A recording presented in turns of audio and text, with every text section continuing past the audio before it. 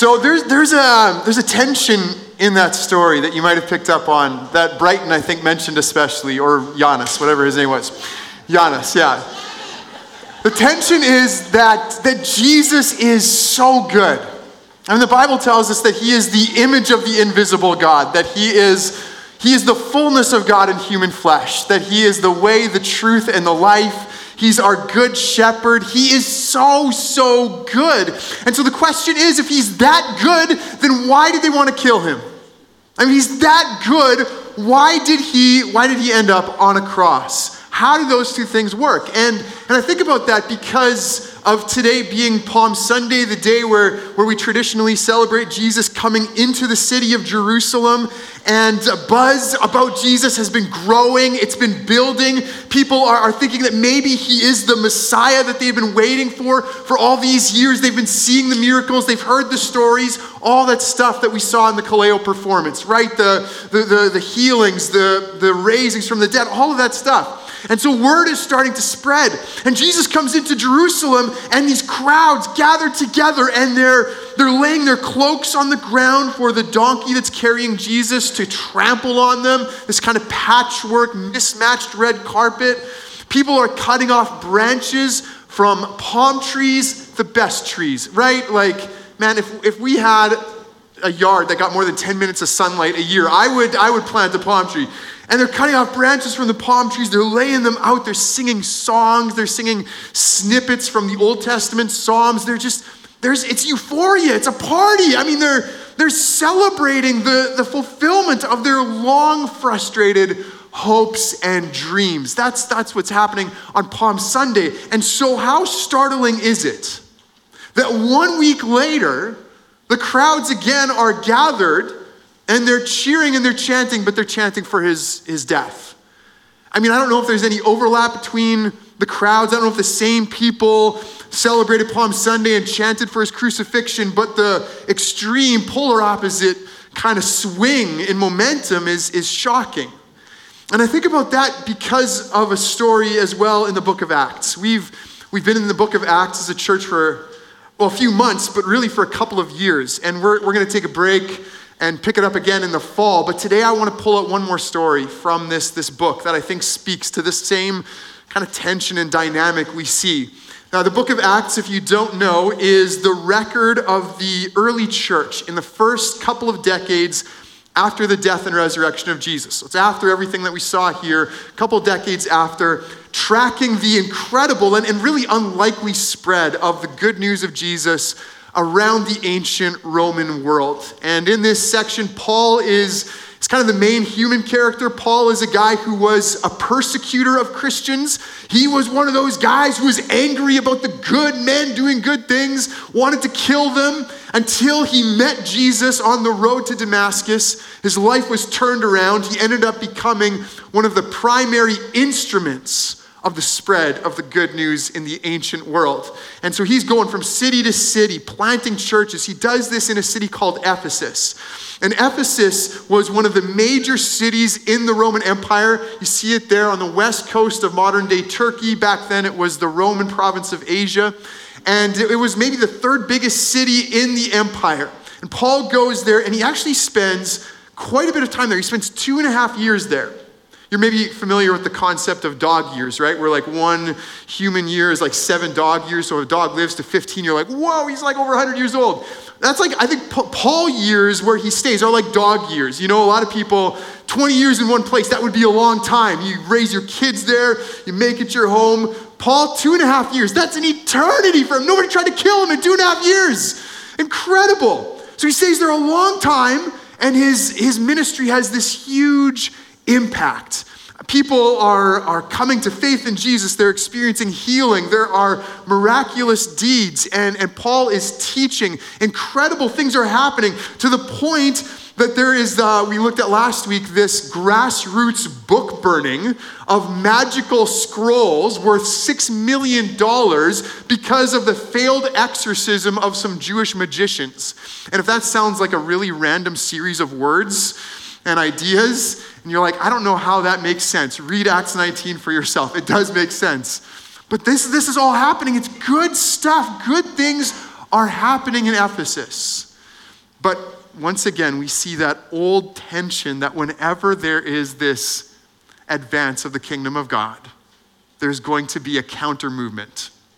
We're in Acts 19, verses 21 to 41 this morning. If you've got a Bible, you can follow along, but it'll be on the screen too. Jesus, I thank you for this morning. I'm so filled with gratitude. Lord, you've already spoken to me. You've touched my heart, and I pray that you would do that for all our brothers and sisters here. In Jesus' name, amen. Acts 19, verse 21. After all this had happened, Paul decided to go to Jerusalem, passing through Macedonia and Achaia. After I've been there, he said, I must visit Rome also. So he sent two of his helpers, Timothy and Erastus, to Macedonia while he stayed in the province of Asia a little longer. About that time, there arose a great disturbance about the way. A silversmith named Demetrius, who made silver shrines of Artemis, brought in a lot of business for the craftsmen there. He called them together along with the workers in related trades, and he said, you know, my friends, that we receive a good income from this business. And you see and hear how this fellow Paul has convinced and led astray large numbers of people here in Ephesus and in practically the whole province of Asia. He says that gods made by human hands are no gods at all. There is danger, not only that our trade will lose its good name, but also that the temple of the great goddess Artemis will be discredited, and the goddess herself, who is worshipped throughout the province of Asia and the world, will be robbed of her divine majesty. And when they heard this, they were furious and began shouting, great is Artemis of the Ephesians. Soon the whole city was in an uproar. The people seized Gaius and Aristarchus, Paul's traveling companions from Macedonia, and all of them rushed into the theater together. Paul wanted to appear before the crowd, but the disciples would not let him. Even some of the officials of the province, friends of Paul, sent him a message begging him not to venture into the theater. The assembly was in confusion. Some were shouting one thing, some another. Some of the people didn't even know why they were there. The Jews in the crowd pushed Alexander to the front, and they shouted instructions to him. He motioned for silence in order to make a defense before the people. But when they realized he was a Jew, they all shouted in unison for about 2 hours, great is Artemis of the Ephesians.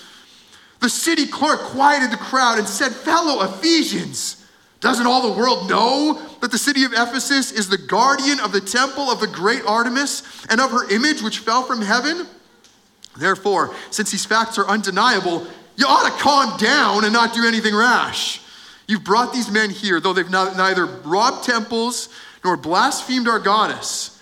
If then Demetrius and his fellow craftsmen have a grievance against anyone, the courts are open and there are proconsuls. They can press charges. If there's anything further you want to bring up, it must be settled in a legal assembly. As it is, we're in danger of being charged with rioting because of what has happened today. In that case, we would not be able to account for this commotion since there's no reason for it.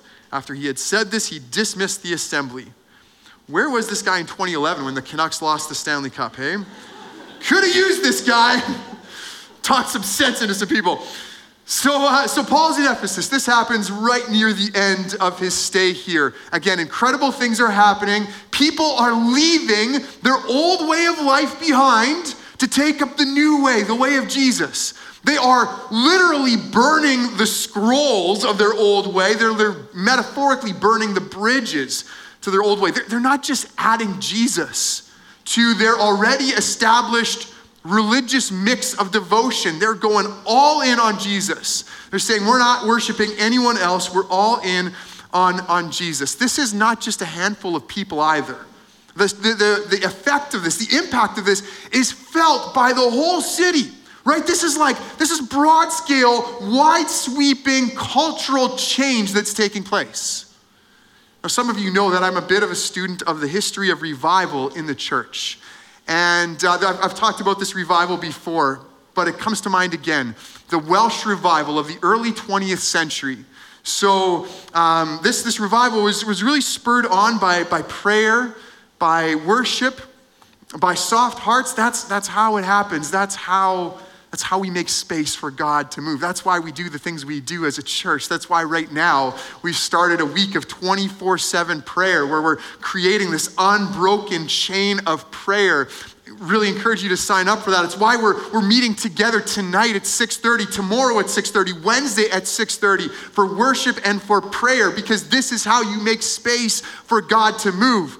And that's what was happening in Wales in the early 20th century. In 1 year, 100,000 Welsh came to faith in Jesus in a population of 2 million people.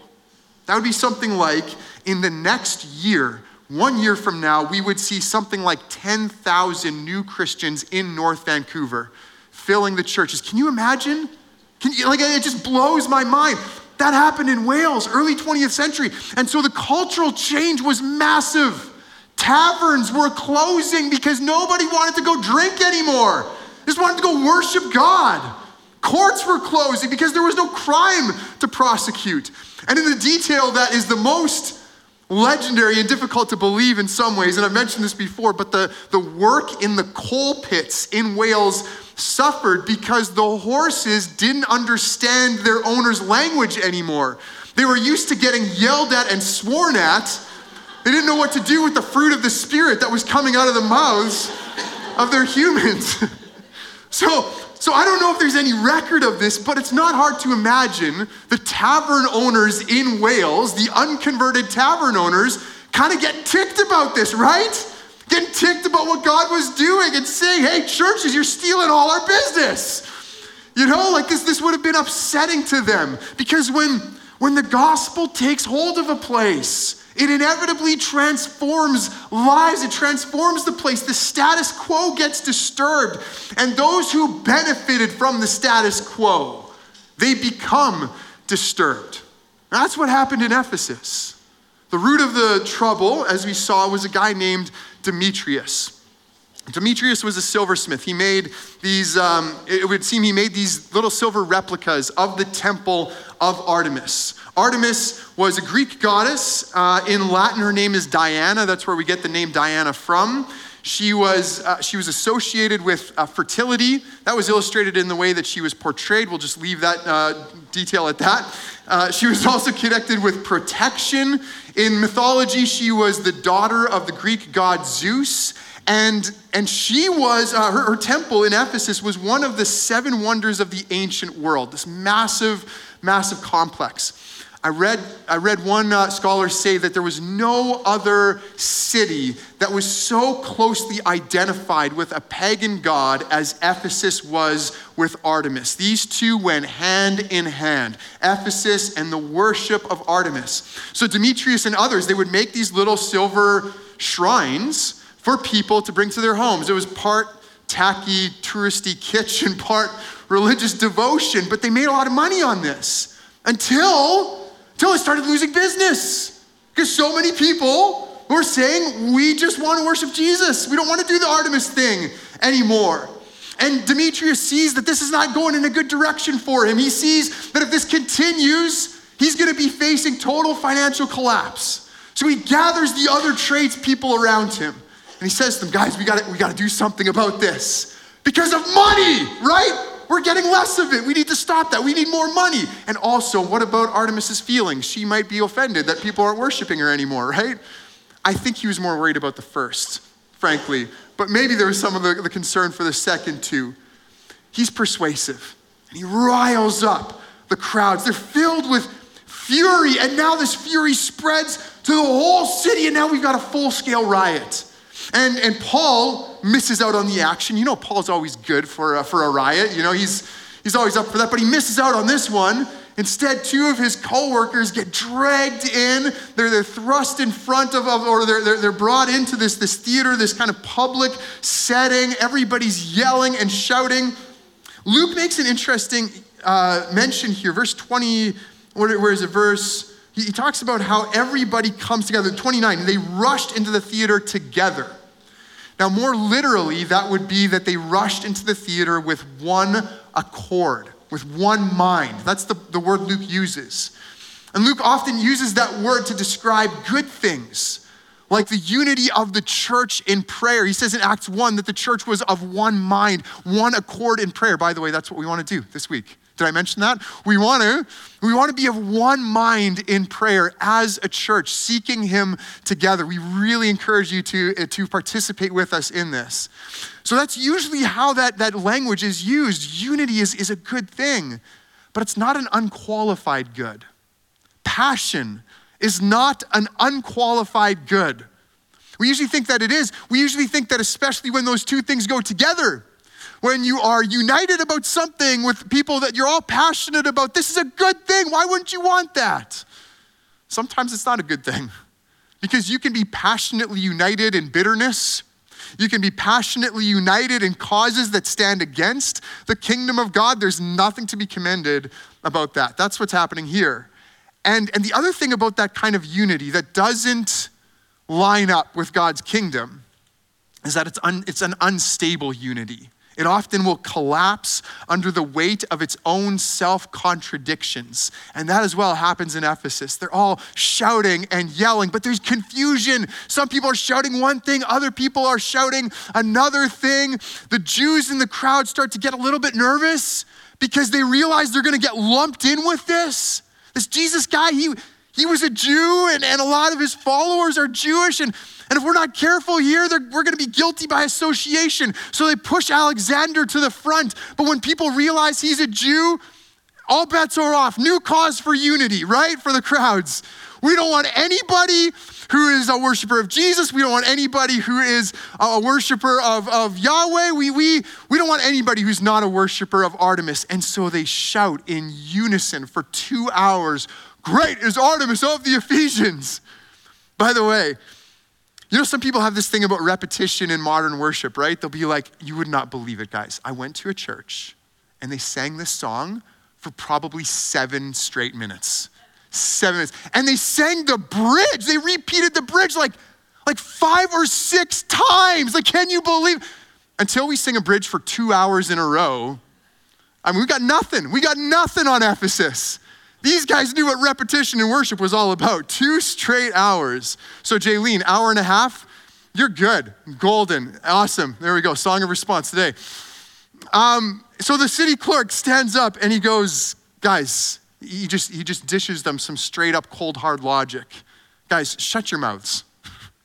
Like, everybody knows that Artemis is great. The temple's still standing. Paul's not running in there and breaking things and smashing idols. And besides that, this whole thing you're doing, the rioting, it's not the way we do things. We've got procedures for this. And the crowd, I think they're pretty tired at this point. They're pretty drained, and they disperse. Crisis averted. What do we take from this story, though? What do we learn from it? How do we take this into our lives? There are 2 things that come to mind for me. The first one is the inevitability of conflict when the gospel advances. This is kind of what we're talking about today, but when the gospel goes forward and begins changing things, there is always, always, always going to be conflict. And this is a lesson that I have had to learn. I continue to learn. I'm gonna still have to learn. It's a lesson that's difficult for me for a couple of reasons. Ever since I can remember, I struggle with conflict. Maybe just a moment of vulnerability and honesty with you. I fear it. It makes me anxious. I hate the thought of somebody not liking me, not approving of me, rejecting me. I don't tend to get into fights. My default is to walk away. And then within that as well, if there is conflict, I assume often that it must be entirely my fault. Because that other person seems pretty sure that it is entirely my fault. They seem confident. They're probably right. It probably is entirely my fault. And so I fear it. I kind of stay away from it. And you know, there's some good things about saying sorry. I'm the quintessential Canadian, right? Apologizing for anything and everything. There's something good about that. Confession, owning up to things. That's how you restore relationships. I'd rather be on that end of the extreme than on the other end where you're itching for a fight and looking for any reason possible to punch someone in the face. You know, I'd rather be over here, but still to think that every conflict is my fault, needs to be avoided, that's not healthy either. I could tell you a lot of stories about this, but one story, it's not the most extreme, but one story that comes to mind is because it was almost exactly 4 years ago that this began to happen. So the building project, which you are now enjoying the benefits of, came under, it became known that we were doing this building project. Maybe just hold off on that slide just for a second. It became clear that we were doing this project. We didn't have to get the property rezoned or anything like that, because this property had hosted a church building for decades before already. So we didn't have to get it rezoned. It didn't have to come to the municipal council or anything like that, but we did have to get a building permit. And so the plans go out, and all of a sudden there was this fury from some in our community that just could not believe that they hadn't been consulted earlier on. And so there was this outrage on social media. People started making all kinds of claims. Oh, this church wants to be open from 7 a.m. to 10 p.m. 7 days a week, which, men's group on Thursday morning starts at 6:30. So joke's on them. We're starting actually even earlier than that. They're saying, why isn't that old blue church? Why isn't that a heritage building? I tell you, if you had spent 30 seconds in that building, you would not have had to ask that question. And they're dragging local politicians into the mix. They're going, what are you going to do about this? Council person A, council person B. And so one of these local politicians ended up calling me and was like, you got to do something about this. You've got to respond to this on Facebook. So I'm like Alexander. I'm getting pushed in front of the crowd. You say something. You do something about this. And so I went and I made a couple of posts on social media. Now we can show that slide. I made a couple of posts, and I've never had so much attention given to me on social media before. And within that, I kind of explained what we were doing. But as you can see, the first thing I did was that I said sorry, basically, like, hey, we dropped the ball. We did something we shouldn't have done. We didn't consult you. And some of the people who were especially angry and opposed jumped on that. Like, look, even the pastor said they did something wrong. The pastor said they dropped the ball. Let's get them. And it's just like this social media pile up even more. But here's the thing. I don't think we actually did anything wrong. We didn't not do anything we were supposed to do. We didn't skirt around any responsibilities. We followed the process as it was laid out for us. And honestly, I wonder sometimes if we had sought community approval of the project, given the hostility we experienced then and in the years since, I don't know if it would have gotten built. I don't know if we would have seen the gospel blessings that we have seen in the years since. And so I don't know. I'm not sure I needed to apologize in that case. I think I should have just realized this kind of conflict is inevitable. That a lot of that hostility was directed at us, I think, because we're a church, because we wanted to plant this movement, this Jesus movement right here in Deep Cove. See, every time the gospel advances, there is going to be pushback. You got to expect it. You've got to be ready for it. Part of that is human. It's because the kingdom of God just doesn't jive with the ways of the world. It just doesn't. The kingdom of God is going to challenge and convict and transform. It's going to change. It doesn't fit perfectly with any human culture. There are always going to be things that the kingdom of God challenges. And people who have, again, benefited from immorality, who have benefited from confusion, they're not going to take kindly to that. People who are saying, no, this is the only way that I'm going to live, and if God tells me another way, I'm going to fight against that, they're not going to take kindly to that. So there's that very human aspect. There's also a supernatural aspect to this. Revelation 12 pictures Satan like a dragon who is waiting for the Messiah to be born so that he can devour the child. And when that doesn't work, then the dragon decides he's going to try to devour the woman who gave birth to the child. I take that to be symbolic of the people of God. And so the dragon, if he can't get Jesus, he's going to come after the church. He's going to come after the people of Jesus. And he's going because every time the gospel advances, he's losing people, right? He wants to keep people in the darkness. He wants to keep people in bondage. He's going down. He wants to take as many people as possible. He does not like it when the good news is preached and when people come to life in Jesus. Revelation 12 says that he is filled with fury because he knows that his time is short. Again, we have to expect this, anticipate this, be ready for this. As the gospel goes forward, there will be conflict, inevitably. You can count on it. Someone like me, I want to take the path of least resistance. That often just isn't going to work. Paul told the early Christians in Acts 14, as he went through those churches, he said to them, we must go through many hardships, many afflictions to enter the kingdom of God. And so it's no surprise that as Paul was in Ephesus preaching and teaching, that eventually there was going to be a riot. It's no surprise that Jesus, the King, the kingdom of God embodied, would eventually be hung on a cross. That would be where that story ended up after Palm Sunday to Good Friday. It's really no surprise. So that's the first thing I think we learn, is that the gospel will inevitably cause conflict when it comes up against the kingdoms of this world. But here's the second thing, and I think this is really important, which is how does the gospel go forward? How does that change and that transformation come to a place? And we can contrast that with how Demetrius and others tried to effect change in Ephesus. We can look at their motivation. What were they driven by? They were driven by fear. Fear of loss of money, fear of loss of power. It was all reactionary.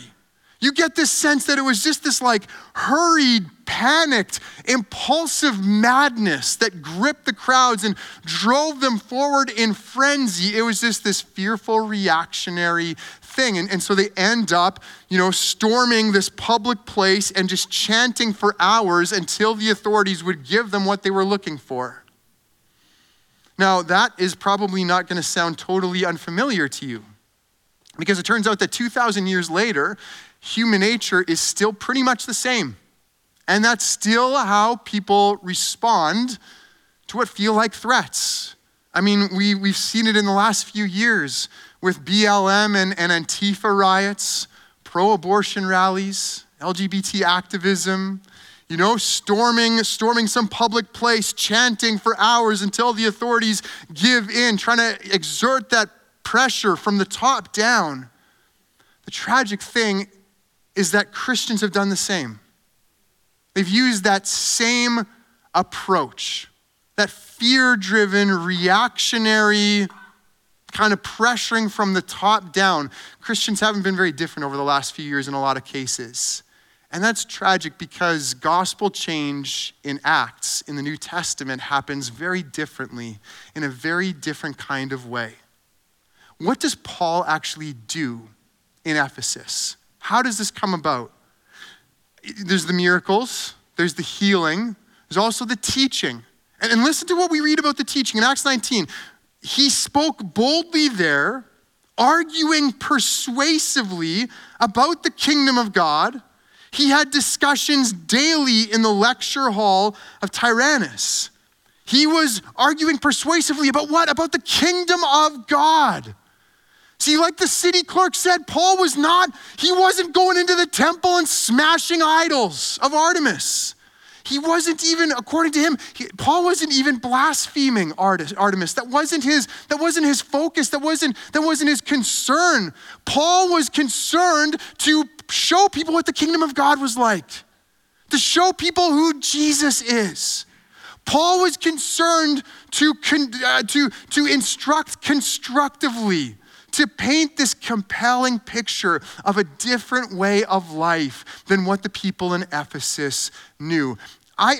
I mean, he obviously, wherever he went, he still spoke about, hey, you guys see this, you think this, you do this, let me show you another way. You still name that stuff. But Paul's concern especially was to say, here's an alternative, here's a better way. And he argues persuasively for that.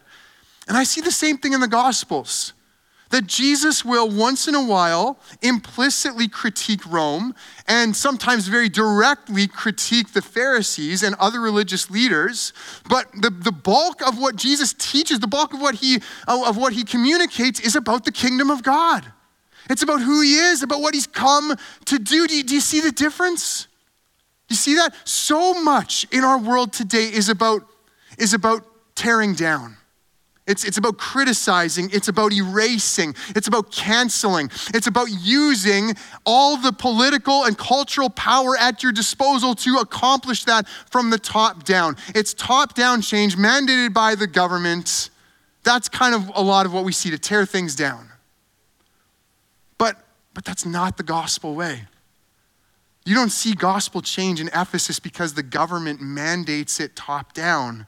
You see it coming when people's hearts are moved. See, it's bottom-up change fueled by heart change. That's what Jesus talks about in the parables. He says that the kingdom of God is like seed being sown on the ground, and a lot of that ground isn't receptive to it. And so the seed doesn't really do a whole lot. But when the seed finds fertile soil, soft hearts, that's where you see a harvest.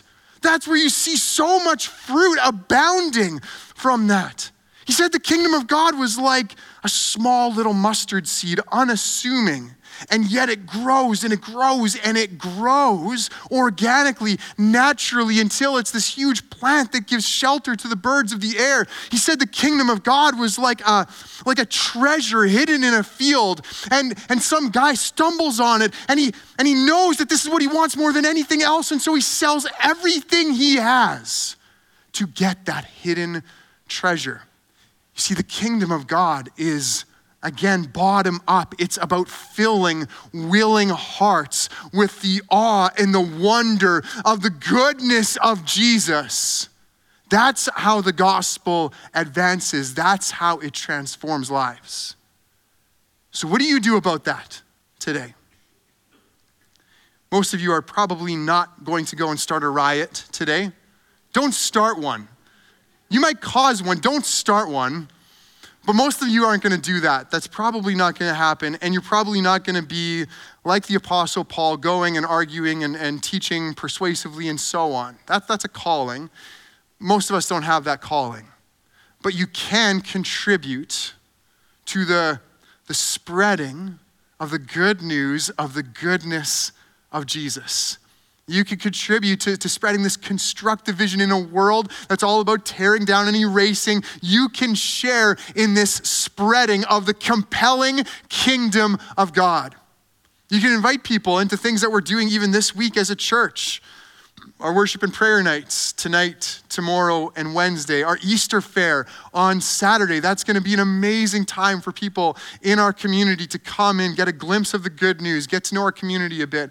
Good Friday service on Friday at 11, Easter Sunday. I mean, this week there's a lot of stuff going on. Invite people into that. Bring people with you. You can share things online. Don't be one of those people who is just ranting and tearing down. Build up, show people this is a better way to live. This is a better way to think.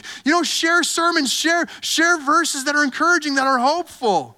You could invite people to come and watch Jesus Revolution with you. It's an incredible movie.